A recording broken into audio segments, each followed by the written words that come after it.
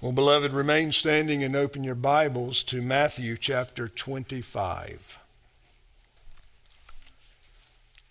Matthew chapter 25. Our text this morning is verse 1 through 13. This morning will be the conclusion of the parable of the 10 virgins. And before I read the text, let's ask the Lord's blessing upon it and upon us. Now, Father, do come and bless now the reading of your word, the preaching of it.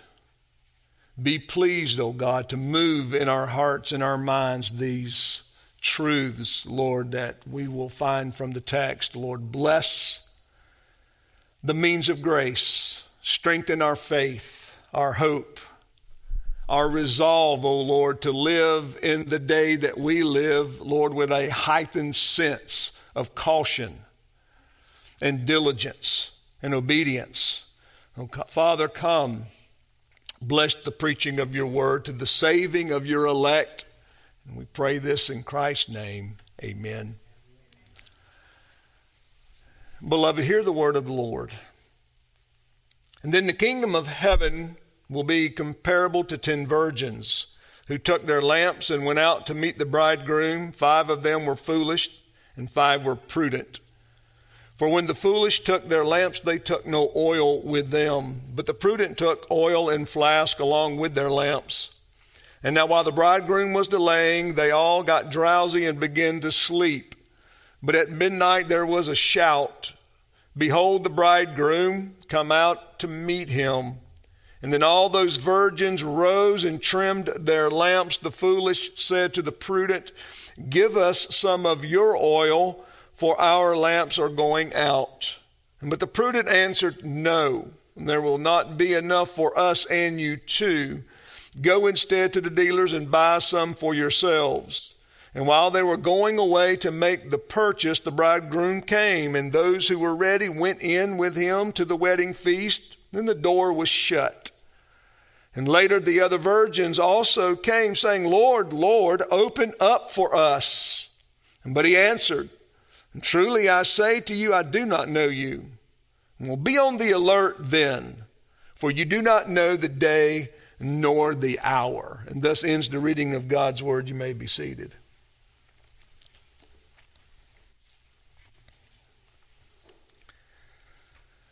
Well, brothers and sisters, as I plan to bring the conclusion to this parable this morning, I want to make a couple of connections first. Well, the first connection I want to make is that there's nothing new in this parable that Jesus has not already taught his listeners. Those who followed him, particularly the disciples, those who were familiar with his ministry, they knew what this parable, the essence of it, was teaching them. There's nothing new. Jesus is just taking the opportunity and the circumstance to bring about these essential truths so that they might grasp it, even though it's a different context, explained a little bit differently. And as this parable has different characters and features to it, yet it's the same essential truth that we've already seen that we will look at in just a moment. So there's nothing new under the sun, and when it comes to gospel truths and doctrines that we should wholeheartedly believe in and continually have affirmed in our lives. Repetition is vitally important to the growth of every Christian. Repetition. The other connection I want to make is one that I made in our previous sermon, is the connection to the sermon, or at least the sermon that we call the Olivet Discourse, how our Lord ends that message and he begins, or at least at the end of that message, he talks about the faithful steward, or not the faithful steward, but the faithful servant left over his house, the house steward. It seems clear, and it's not just my opinion, it's it seems clear to many expositors that this is Jesus addressing those ministers, those priests who have been placed in charge over his house, over the spiritual house of Israel, who had the obligation and the duty and the privilege of shepherding the sheep of God. That he left in charge, and while away, they were foolish. They were not faithful stewards at all over the house of God. They acted foolishly. They acted sinfully. They were disobedient. Luke even adds to that particular text in his gospel about the drunkenness and the immorality of those leaders, which did describe many of these priests. It's nothing new. It's nothing new, as we'll see. We could go all the way back even to the very earliest administration of the church in the Old Testament, and we find times where God's ministers were very sinful people and misled God's sheep. And God even then rebuked them and judged them for it. We move to the parable of the 10 virgins, and we see something that it's a continuing thought. If you look right there in verse 1, when Jesus says then, he's making a connection. It's not a separation. He's continuing his thought process. He's continuing to explain and to set forth before his listeners the need to be vigilant, the need to be obedient and faithful. Then the kingdom of heaven will be compared to 10 virgins. This parable seems to address the church at large. The first one, the ministers. This one, the church in general. And then he moves to the parable of the talents.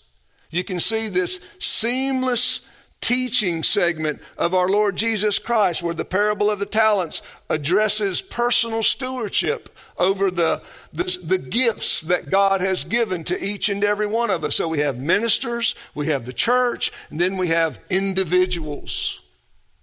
And then the chapter concludes with, the great white throne judgment.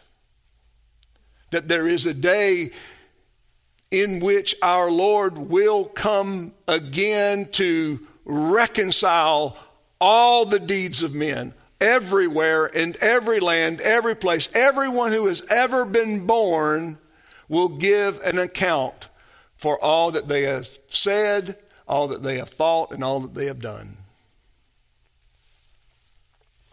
It's vital to remember that this instruction is coming right before his crucifixion. He's not but hours away from being betrayed, arrested, and falsely accused. And so that even gives at least a greater, a more intense understanding of what Jesus is instructing his listeners to understand, what they should grasp. They don't have time, if you will, to just sit back and marvel over how well he is able to take this theology and wed it to certain characters and illustrations. And he's not trying to wow them with his prowess as a teacher. These are truths that are designed to shoot straight into their heart, and our hearts too. What was it that really distinguished? What is it that distinguishes all of these things, but particularly these 10 virgins, the 5 prudent, wise, and the 5 foolish? Well, it's the same thing, beloved, that's always distinguished God's people from everyone else. And that's faith. Faith. saving faith. A faith that truly rests and trusts and receives the truth of the gospel and rests in it for their own salvation. Faith has always been that mark that separates one from another. We are either of genuine faith or we're not. There's no middle ground in this at all. There's not half faith. There's not 20% faith. It's all faith. It's a full, complete resting and trusting in Jesus Christ. And these, we could go back and begin to revisit some of these parables. If you go back even to the parable of the soil, isn't that not what Jesus is actually setting forth? There are those who have a very similar faith. If you take the third one, they respond with joy. They even make some reformation of life. And for a season or two or three, whatever the time frame is, they look to be like every other professing believer. True and genuine. And yet our Lord tells us that's not the case. That there does come a time that they fall away due to not having faith. Now, what is it they share? They share a similar profession, don't they? What does it take to be a member of the church? What is it always taken to be a member of the church? A sort of profession of faith. An acknowledgement of trust, an acknowledgement of conviction and belief. Yes, I believe in Jesus Christ. Yes, I have put my faith and trust in Him. Whether it's the old administration, whether circumcised as a youth or as an adult, whatever the case may be, the sign and seal of that faith placed upon them. Whether it's baptism. The visible church is a church that we all make a profession of faith to become members of. But not everybody that makes a profession of faith is genuine. And there's a distinction between saving faith and other types of faith. All faith is not the same. And we need to understand that. This is the difference here.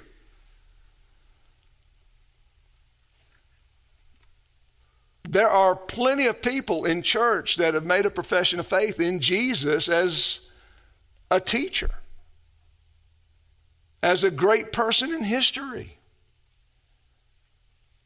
as someone that may have even been raised from the dead, if you will. But they don't trust Him for their everlasting salvation. They can believe all kinds of great things about Jesus and never put their trust in Him. It's like believing George Washington existed. You've never seen George Washington, have you? And yet you believe he exists. But you're not trusting in him for anything. So there's this historical faith that's alive and well in the church. I mean, very rarely were you going to meet anyone in the church, whether it be a weak church, strong church, or a mediocre church, whatever the kind of church it may be, very rarely you're going to meet someone that doesn't have an acknowledgement that Jesus Christ is a real person in history. There's temporal faith. There's that faith that comes alive, as we just talked about in Matthew 13, that it receives the gospel. It gives it has all of the characteristics of a saving faith, and yet it doesn't persevere. For whatever reason, under different circumstances, when it comes time to actually rest in Christ, to truly double down and believe and hold on to Him, they don't. And they fall away.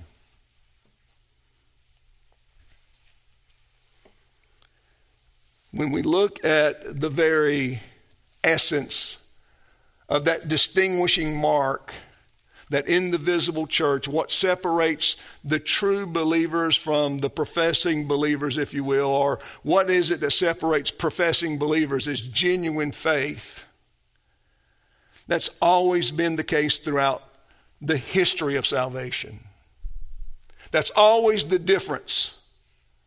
That is always the difference between the people of God, the people of this world, being called out, exercising our faith, maintaining that faith, continuing to walk by faith, and all of these various things. Even the children of Abraham are not marked ultimately by their ethnicity. We looked at that last week in Galatians chapter 3. Who are the real sons and daughters of Abraham? Those who have faith. They are the true daughters of Abraham because he is the father of faith.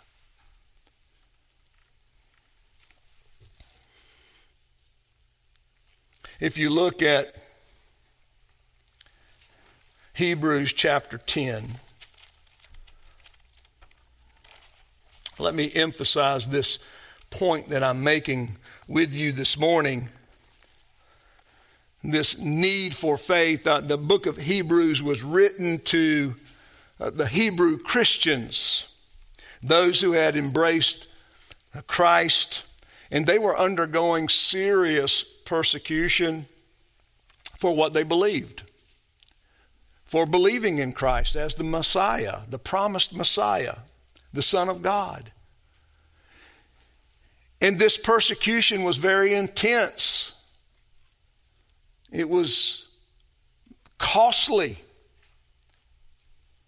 And it was so fierce that it was causing these Hebrew Christians to shrink back a little bit and to consider,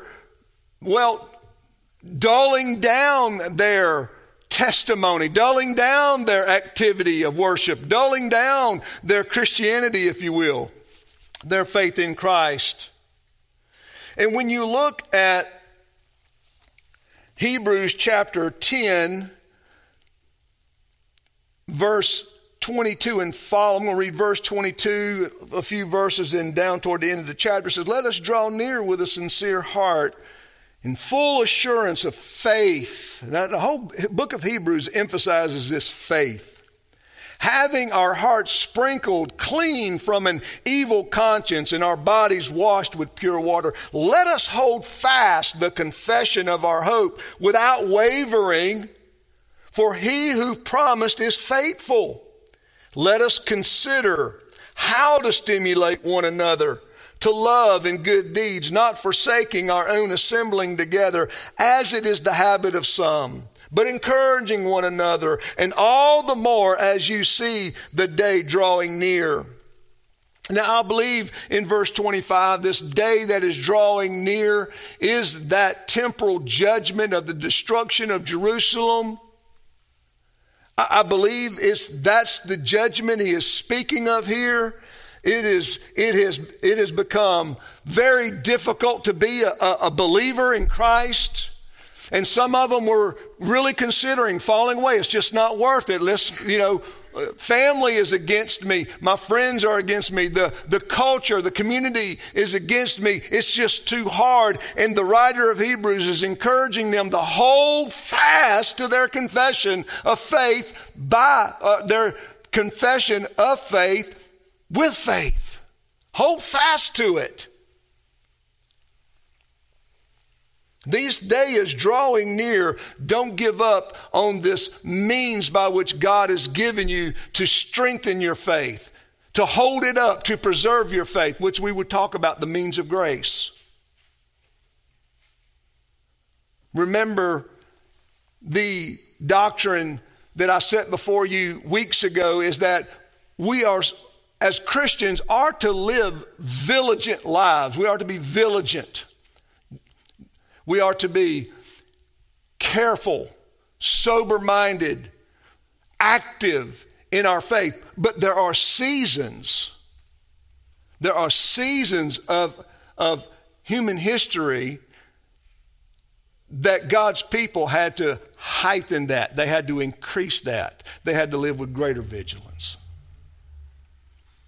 And I've certainly proposed to you that I think we're living in one of those days now, where there's all kinds of uproar and clamoring and clanging of persecution of conservative believers. I mean, I've seen the interviews. I've heard the interviews. This is mainstream now. This is not in the shadows. It's not in the back room of some club somewhere or in the back room of some mansion. This is out in the open where people are literally saying that those who believe in traditional Christianity are dangerous people. It's open. Now, the next step can reasonably be persecution.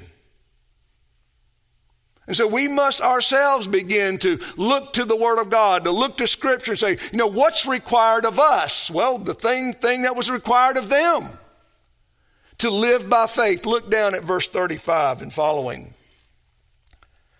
It says, therefore, do not throw away your confidence, which has a great reward. This confidence could be interpreted as faith. Don't throw away your faith.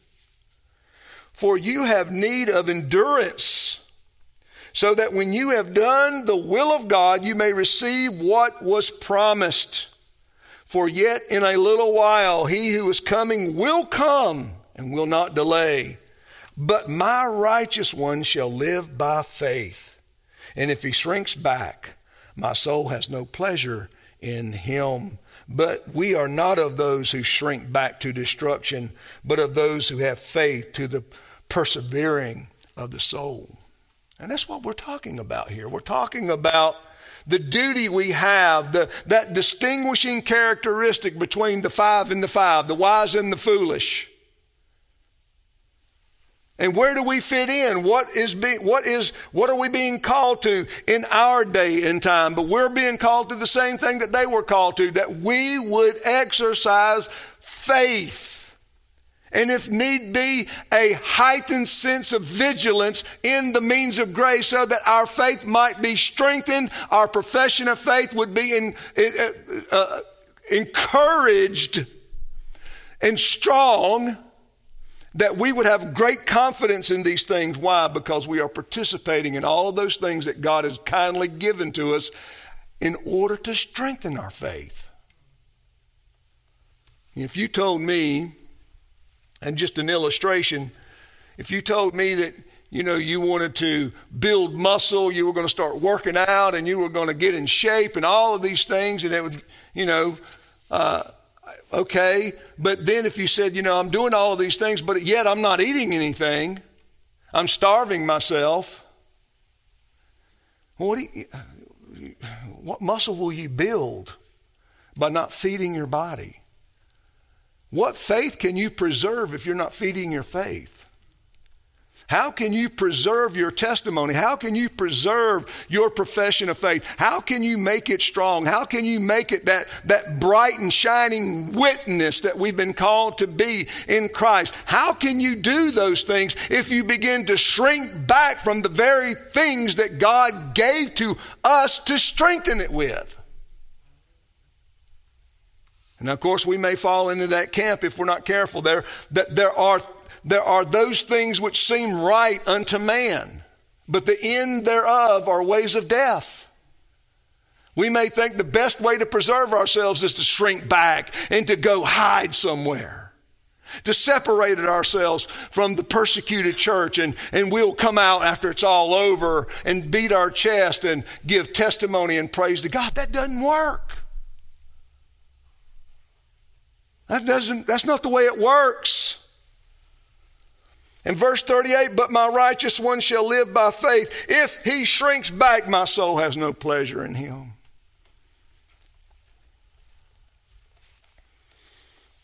Turn to Habakkuk chapter 2.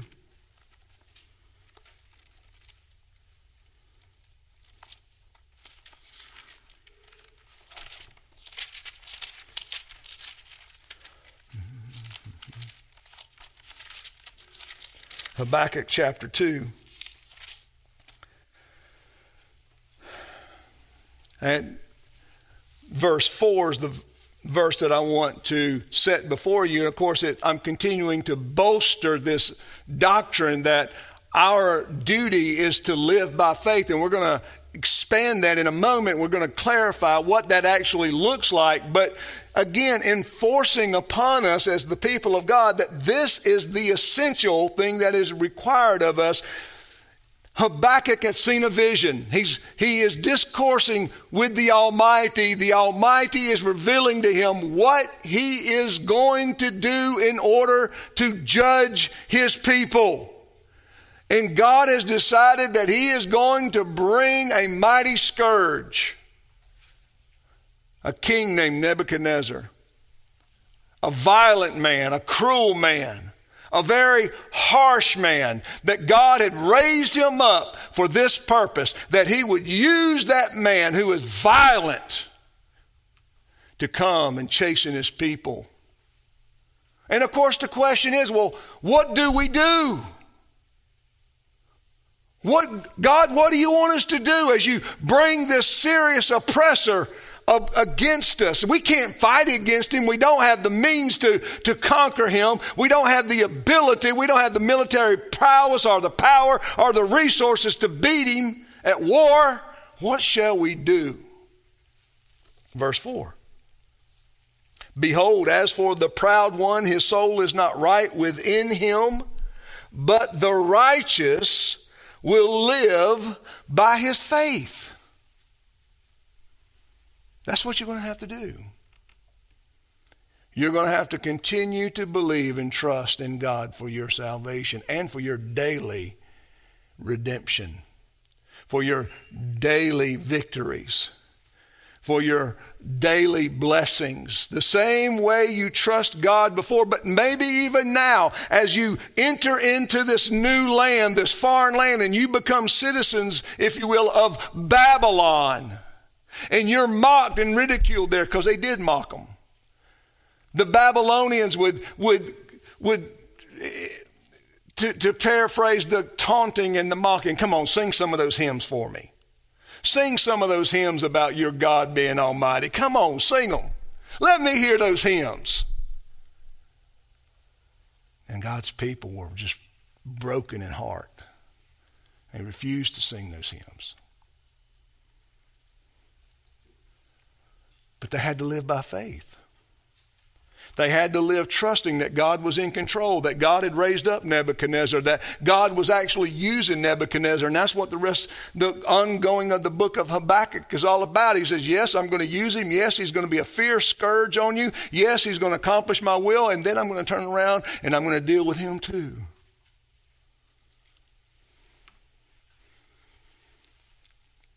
So what do we find ourselves doing, brothers and sisters, when we look at the parable of the 10 virgins? How do we compare ourselves? What is it that we need to think about? What are the conditions that we need to look for in order that we might have this sense of, okay, I know I'm to always be vigilant. I mean, we do have an enemy. Satan does roam around as a fierce lion seeking whom he may devour. Yes, okay, I've got to be vigilant on that front. I got to be vigilant in my personal temptations and all of these things. But what now is inciting that I need to be even more so? Let's talk about some of those. The first one is the great compromise of God's appointed shepherds. When there is a great compromise among God's appointed shepherds, there is a reason for you and I to become more cautious, more sober-minded, and more vigilant. Okay? Let me give you a couple of these reasons, or at least a couple of biblical passages where God's shepherds are condemned. If you turn to Matthew chapter 3. Matthew chapter 3. This is the narrative that speaks of John the Baptist. He's the forerunner of Jesus Christ. He's going out. And what's John the Baptist doing? Well, he is promoting this baptism of repentance, right? He's going out. He's calling the church, if you will. He's calling the people of God. He's calling upon them to what? To be cleansed of their sins. Why? Why? Why do we have this picture of a forerunner going out calling for this national repentance? Because they had become so sinful. Because they were so sinful. They had become beyond ordinary. They had become faithless. If you read the book of Matthew in particular, catch how many times Jesus references the faith of the Gentiles over Israel.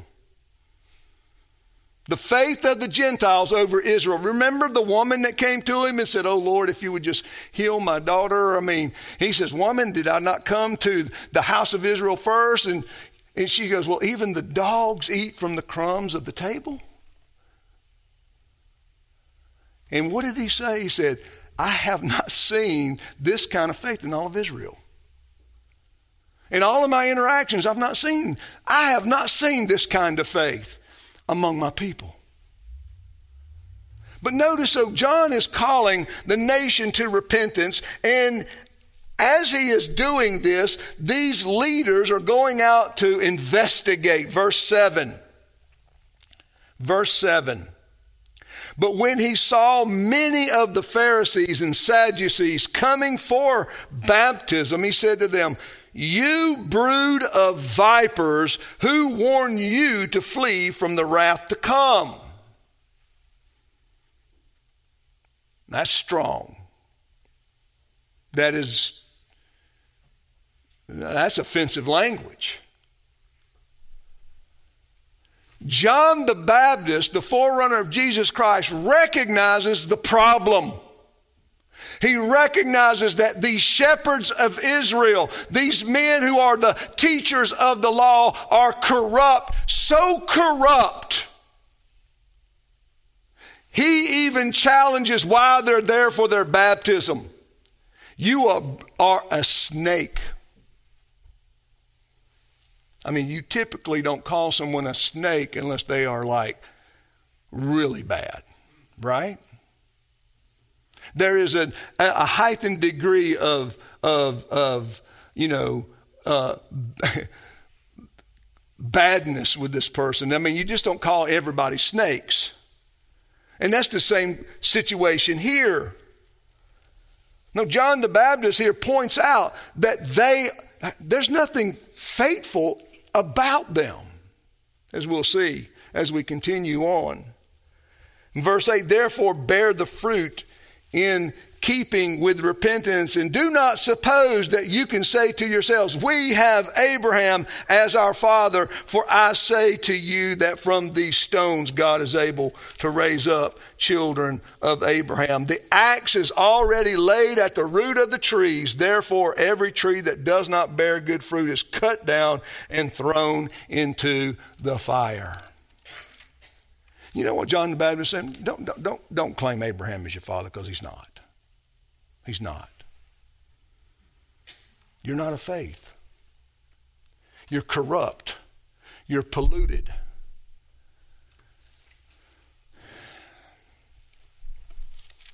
Look at 3 John.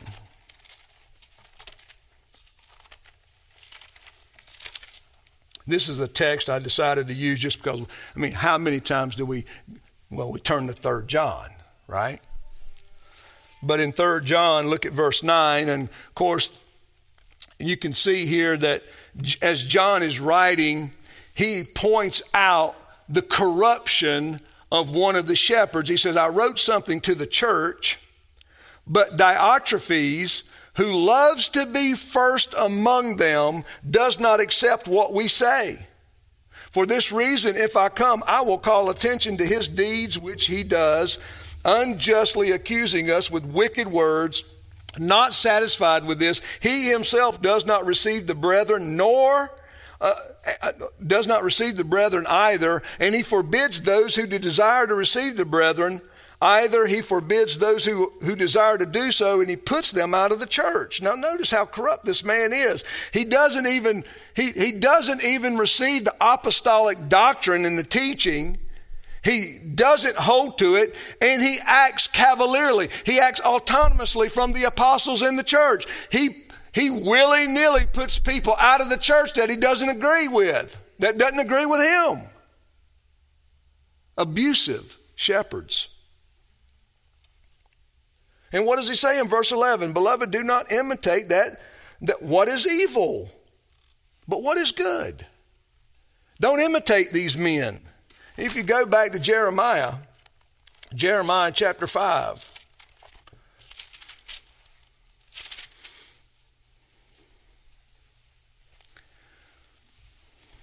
Look at verse 30 and 31. An appalling and horrible thing has happened in the land. The prophets prophesy falsely, and the priests rule by their own authority, and my people love it. But what will you do at the end of it?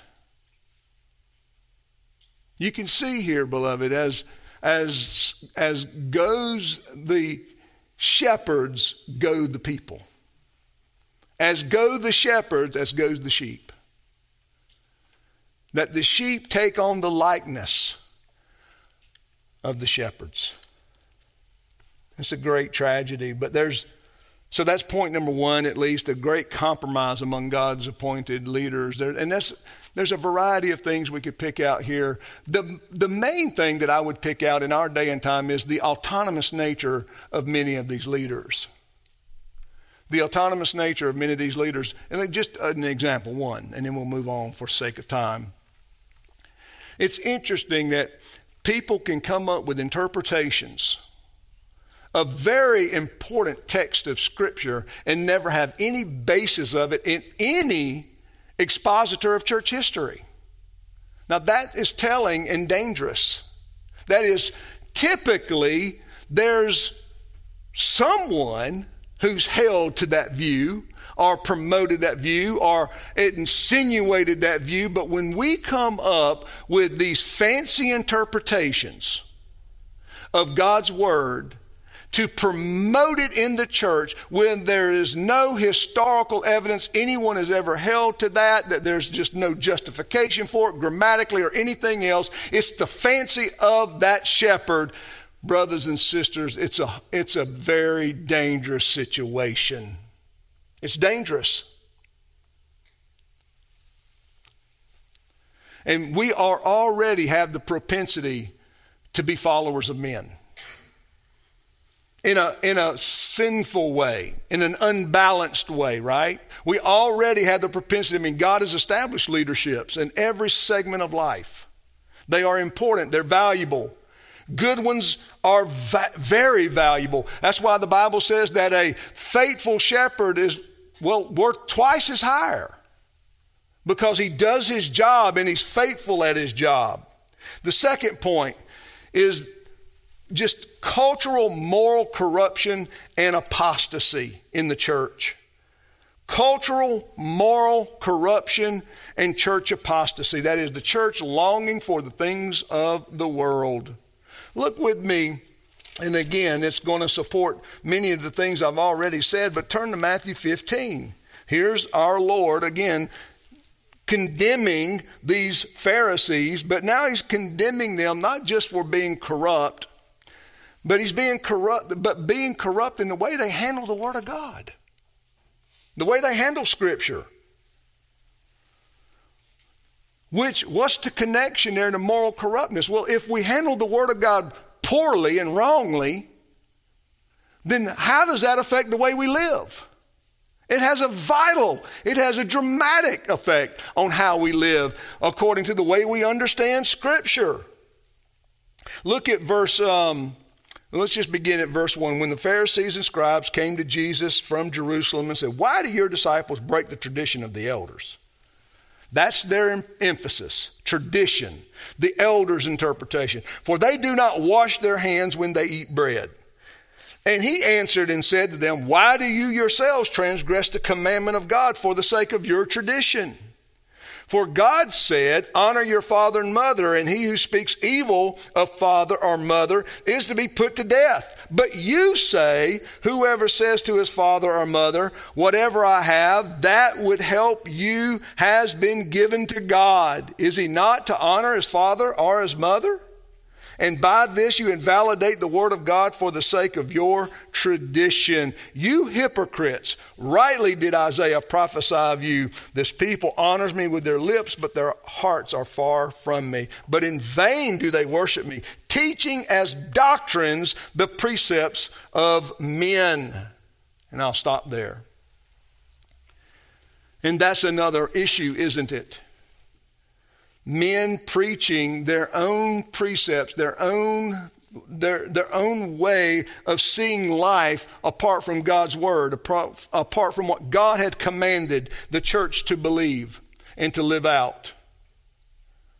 Matthew chapter 5, it's the same thing. We don't have to turn there, but make this note that in that Sermon on the Mount, our Lord constantly, what does he say to us? Well, now you've been taught, but you've heard it said this, but I tell you this.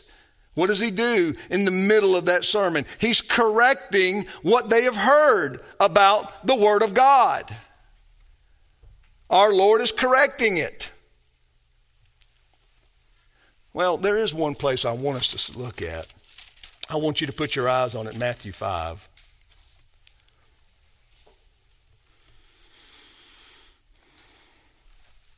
Look at verse 20. For I say to you that unless your righteousness surpasses that of the scribes and Pharisees, you will not enter the kingdom of heaven.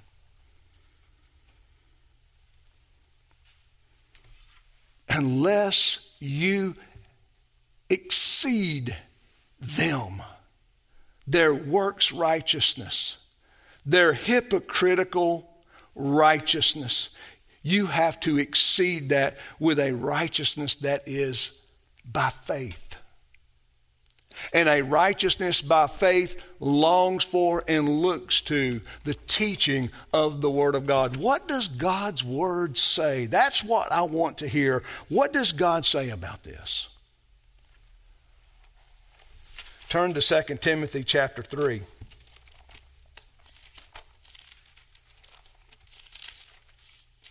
Second Timothy chapter 3, we see again another description of Paul's day. It's the closing of that old administration. There's this great apostasy happening among the people of God. And Paul is telling Timothy about this. He's like, Timothy, in verse 1, but realize this, that in the last days difficult times will come. Men will be lovers of self, lovers of money, boastful, arrogant, revilers, disobedient to parents, ungrateful, unholy, unloving, irreconcilable, malicious gossips, without self-control, brutal, haters of good, treacherous, reckless, conceited, lovers of pleasure rather than lovers of God, holding to a form of godliness, although they have denied its power. Avoid such men as these.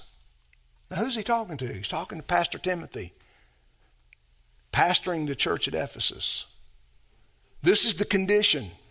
This is what you're dealing with. This is the kind of people you're dealing with, Timothy. Avoid them. They give off this outward, they give off this outward air of religion. They're all about this outward institution of religion. I'm a member of a church. I attend so many times a month. I do what is, I like this. I was asked this one time. Literally asked this. I really had to ask again what was said, but he said, well, what's the bare minimum? What's the bare minimum? What do I need? This was the question to the session. What's the least I can do and not get excommunicated? I have never been asked that before. I mean, I believe the guy was being genuinely honest. I believe he's an unbeliever. Believers don't ask that kind of question. Believers come to the fountain of grace and they recognize their sinfulness and they're like, Lord, cleanse me and wash me. I am thy servant. What would you have me to do? What do I need to do? And yet here's a guy sitting before the station. Well, what's the minimum I need to do so that I don't get excommunicated? I don't even know how to answer the question.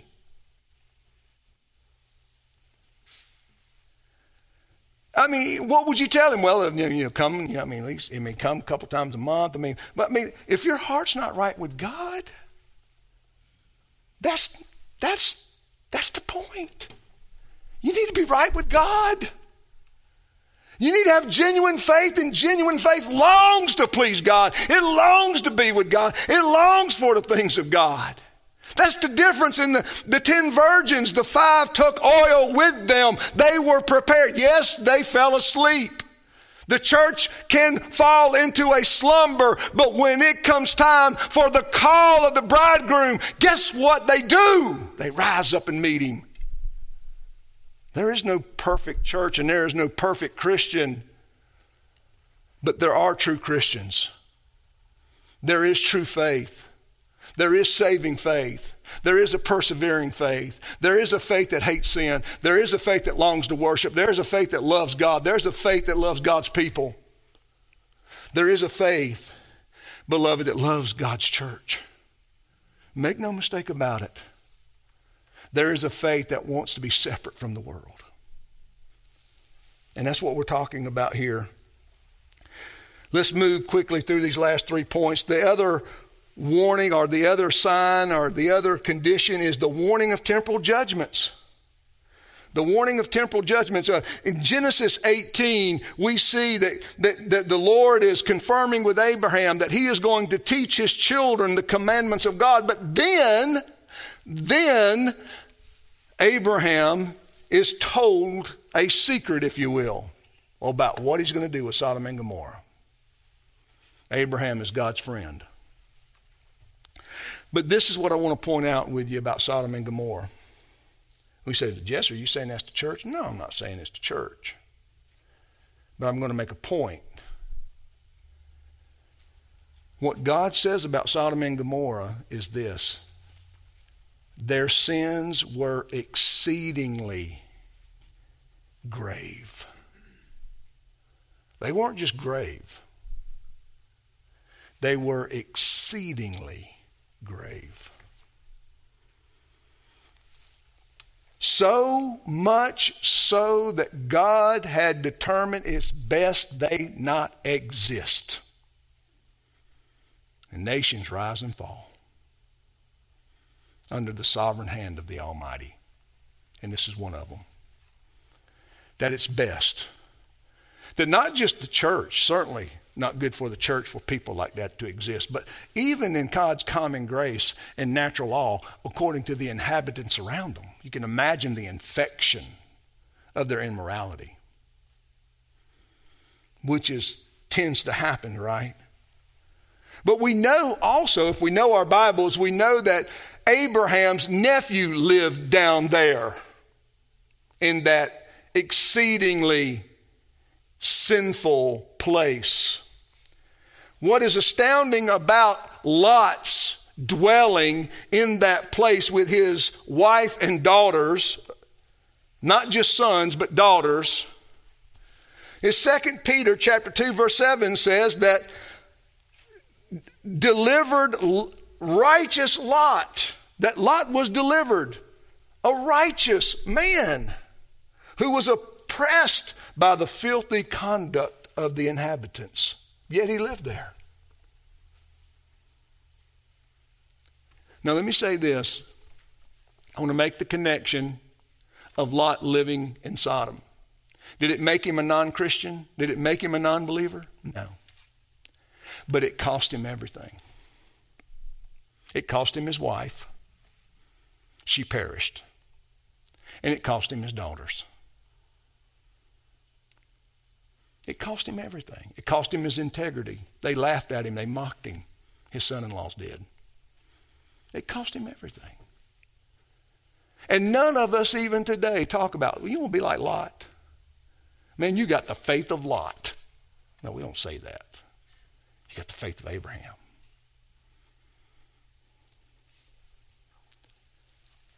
We have to be careful, beloved.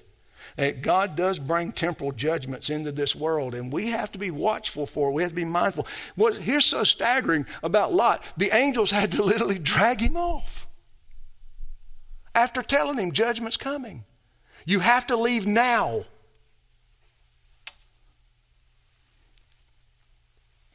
Genesis 6, verse 5 through 8, again, the Lord saw that the wickedness of man was great on the earth. Notice the similarity. And that every intent of the thoughts of his heart was only evil continually. The Lord was sorry that he had made man on the earth and was grieved in his heart. So that the Lord said, I will destroy man whom I have created from the face of the earth, both man and beast, creeping thing, and birds of the air, for I am sorry that I have made them. But Noah found grace in the eyes of the Lord. You know, because we know the theology and doctrine of our God. He's immutable. He doesn't need anything. He doesn't lack anything. He's not moved emotionally. And yet these verses talk about his repentance and being sorry that he had done something. We know that's hyperbole. We know that's figure of speech. That tells us just how sinful they were. It's a grammatical drama, if you will, helping us understand. How sinful were they? They're so sinful that God, who cannot repent, said, I repent for making them. And that's to help us go, wow. Whoa.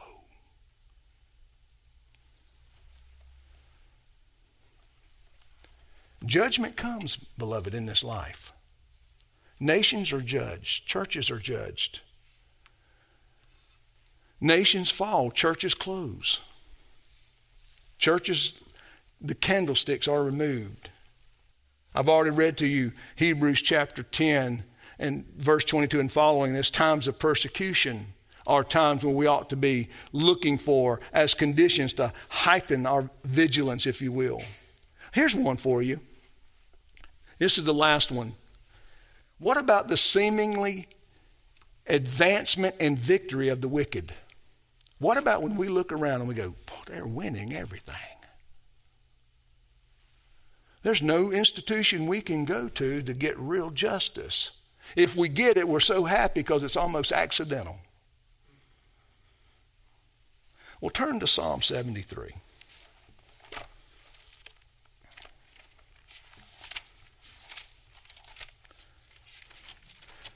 Now, when we see the rise of the wicked, when we see the advancement of wickedness, as Jesus said on the Sermon on the Mount, the reality of coldness sets into believers. Coldness can set in with true believers when there's a great advancement and victory of the wicked. When Eli's sons were so wicked in their management of the temple and the sacrifices, in their immorality and their abuse of the temple services, stealing from the coffers, abusing the women, and all of these things. People quit coming. People quit coming to worship. People quit coming. God's people quit showing up with their sacrifice. They did not want to contend with this wickedness. And you can see that the hearts of God's people grow cold when there is the advancement and victory of the wicked. It's the same way right here, the Psalm of Asaph in Psalm 73. Surely, verse 1, God is good to Israel, to those who are pure in heart. But as for me, my feet came close to stumbling. My steps had almost slipped, for I was envious of the arrogant as I saw the prosperity of the wicked. For there are no pains in their death, and their body is fat. And they are not in trouble as other men, nor are they plagued like mankind. Therefore pride is their necklace, and the garment of violence covers them. And their eye bulges from fatness, and imaginations of their heart run riot. They mock and wickedly speak of oppression. They speak from on high. They have set their mouth against the heavens, and their tongue parades through the earth. Wow, what a description of so many in our day. The mocking of righteous things and righteous people and holy things.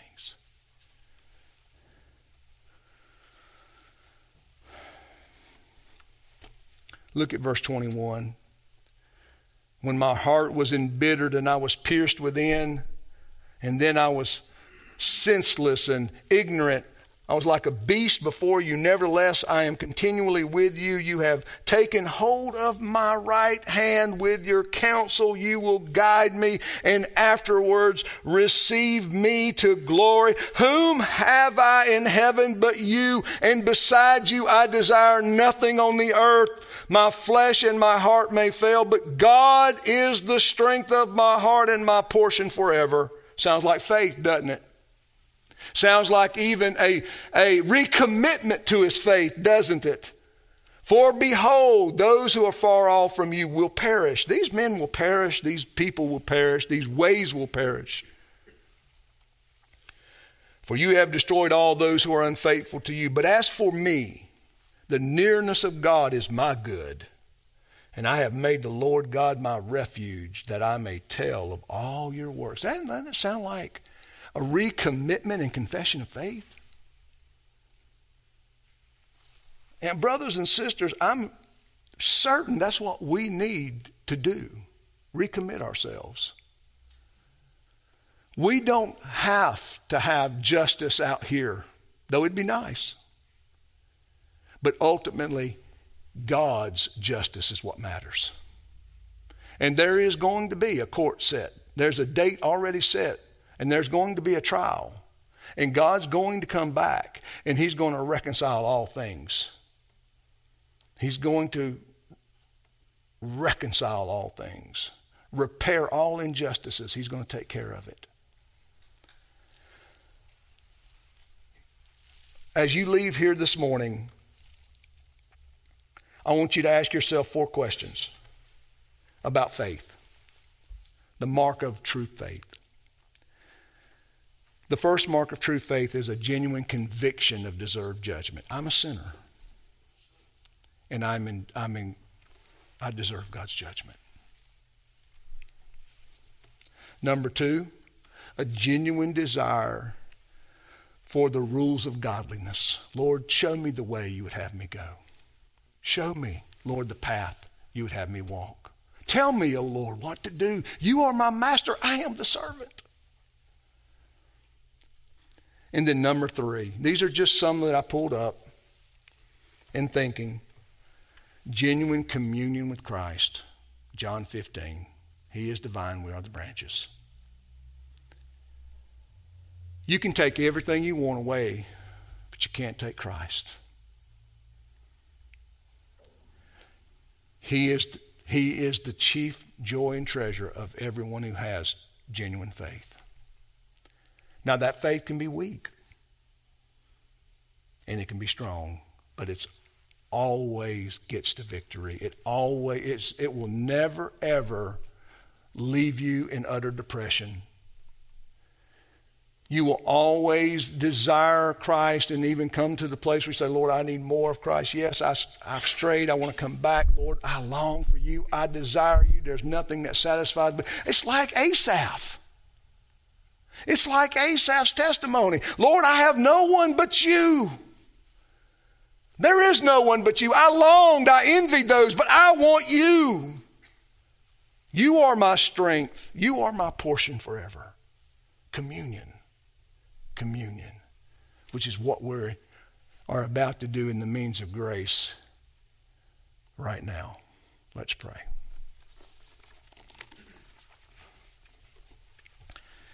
Now, gracious Father, we come now to the taking of the Lord's Supper, and let us be reminded, Lord, of these things that we've heard. These conditions and these circumstances, Lord, that we can see, and certainly to one degree or another, and in varying degrees, Lord, are present in our own day. Lord, we pray and ask that you would give us a vigilance, a heightened vigilance, Lord, a sober-mindedness, Lord, to live the day that we are in by faith. Lord, that we'd watch over it, we'd protect it, we would persevere it. Lord, we would seek to make genuine use of these means of grace that you have given to us, like the preaching of the gospel, the reading of the word, prayer, worship, Christian companionship. Father, thanksgiving, praise, and even now the Lord's Supper. Lord, we pray your blessing upon us, and we pray and ask that you will refocus us this day, that let us be like Asaph. We would recommit, Lord, our faith to you this day. In Christ's name, amen.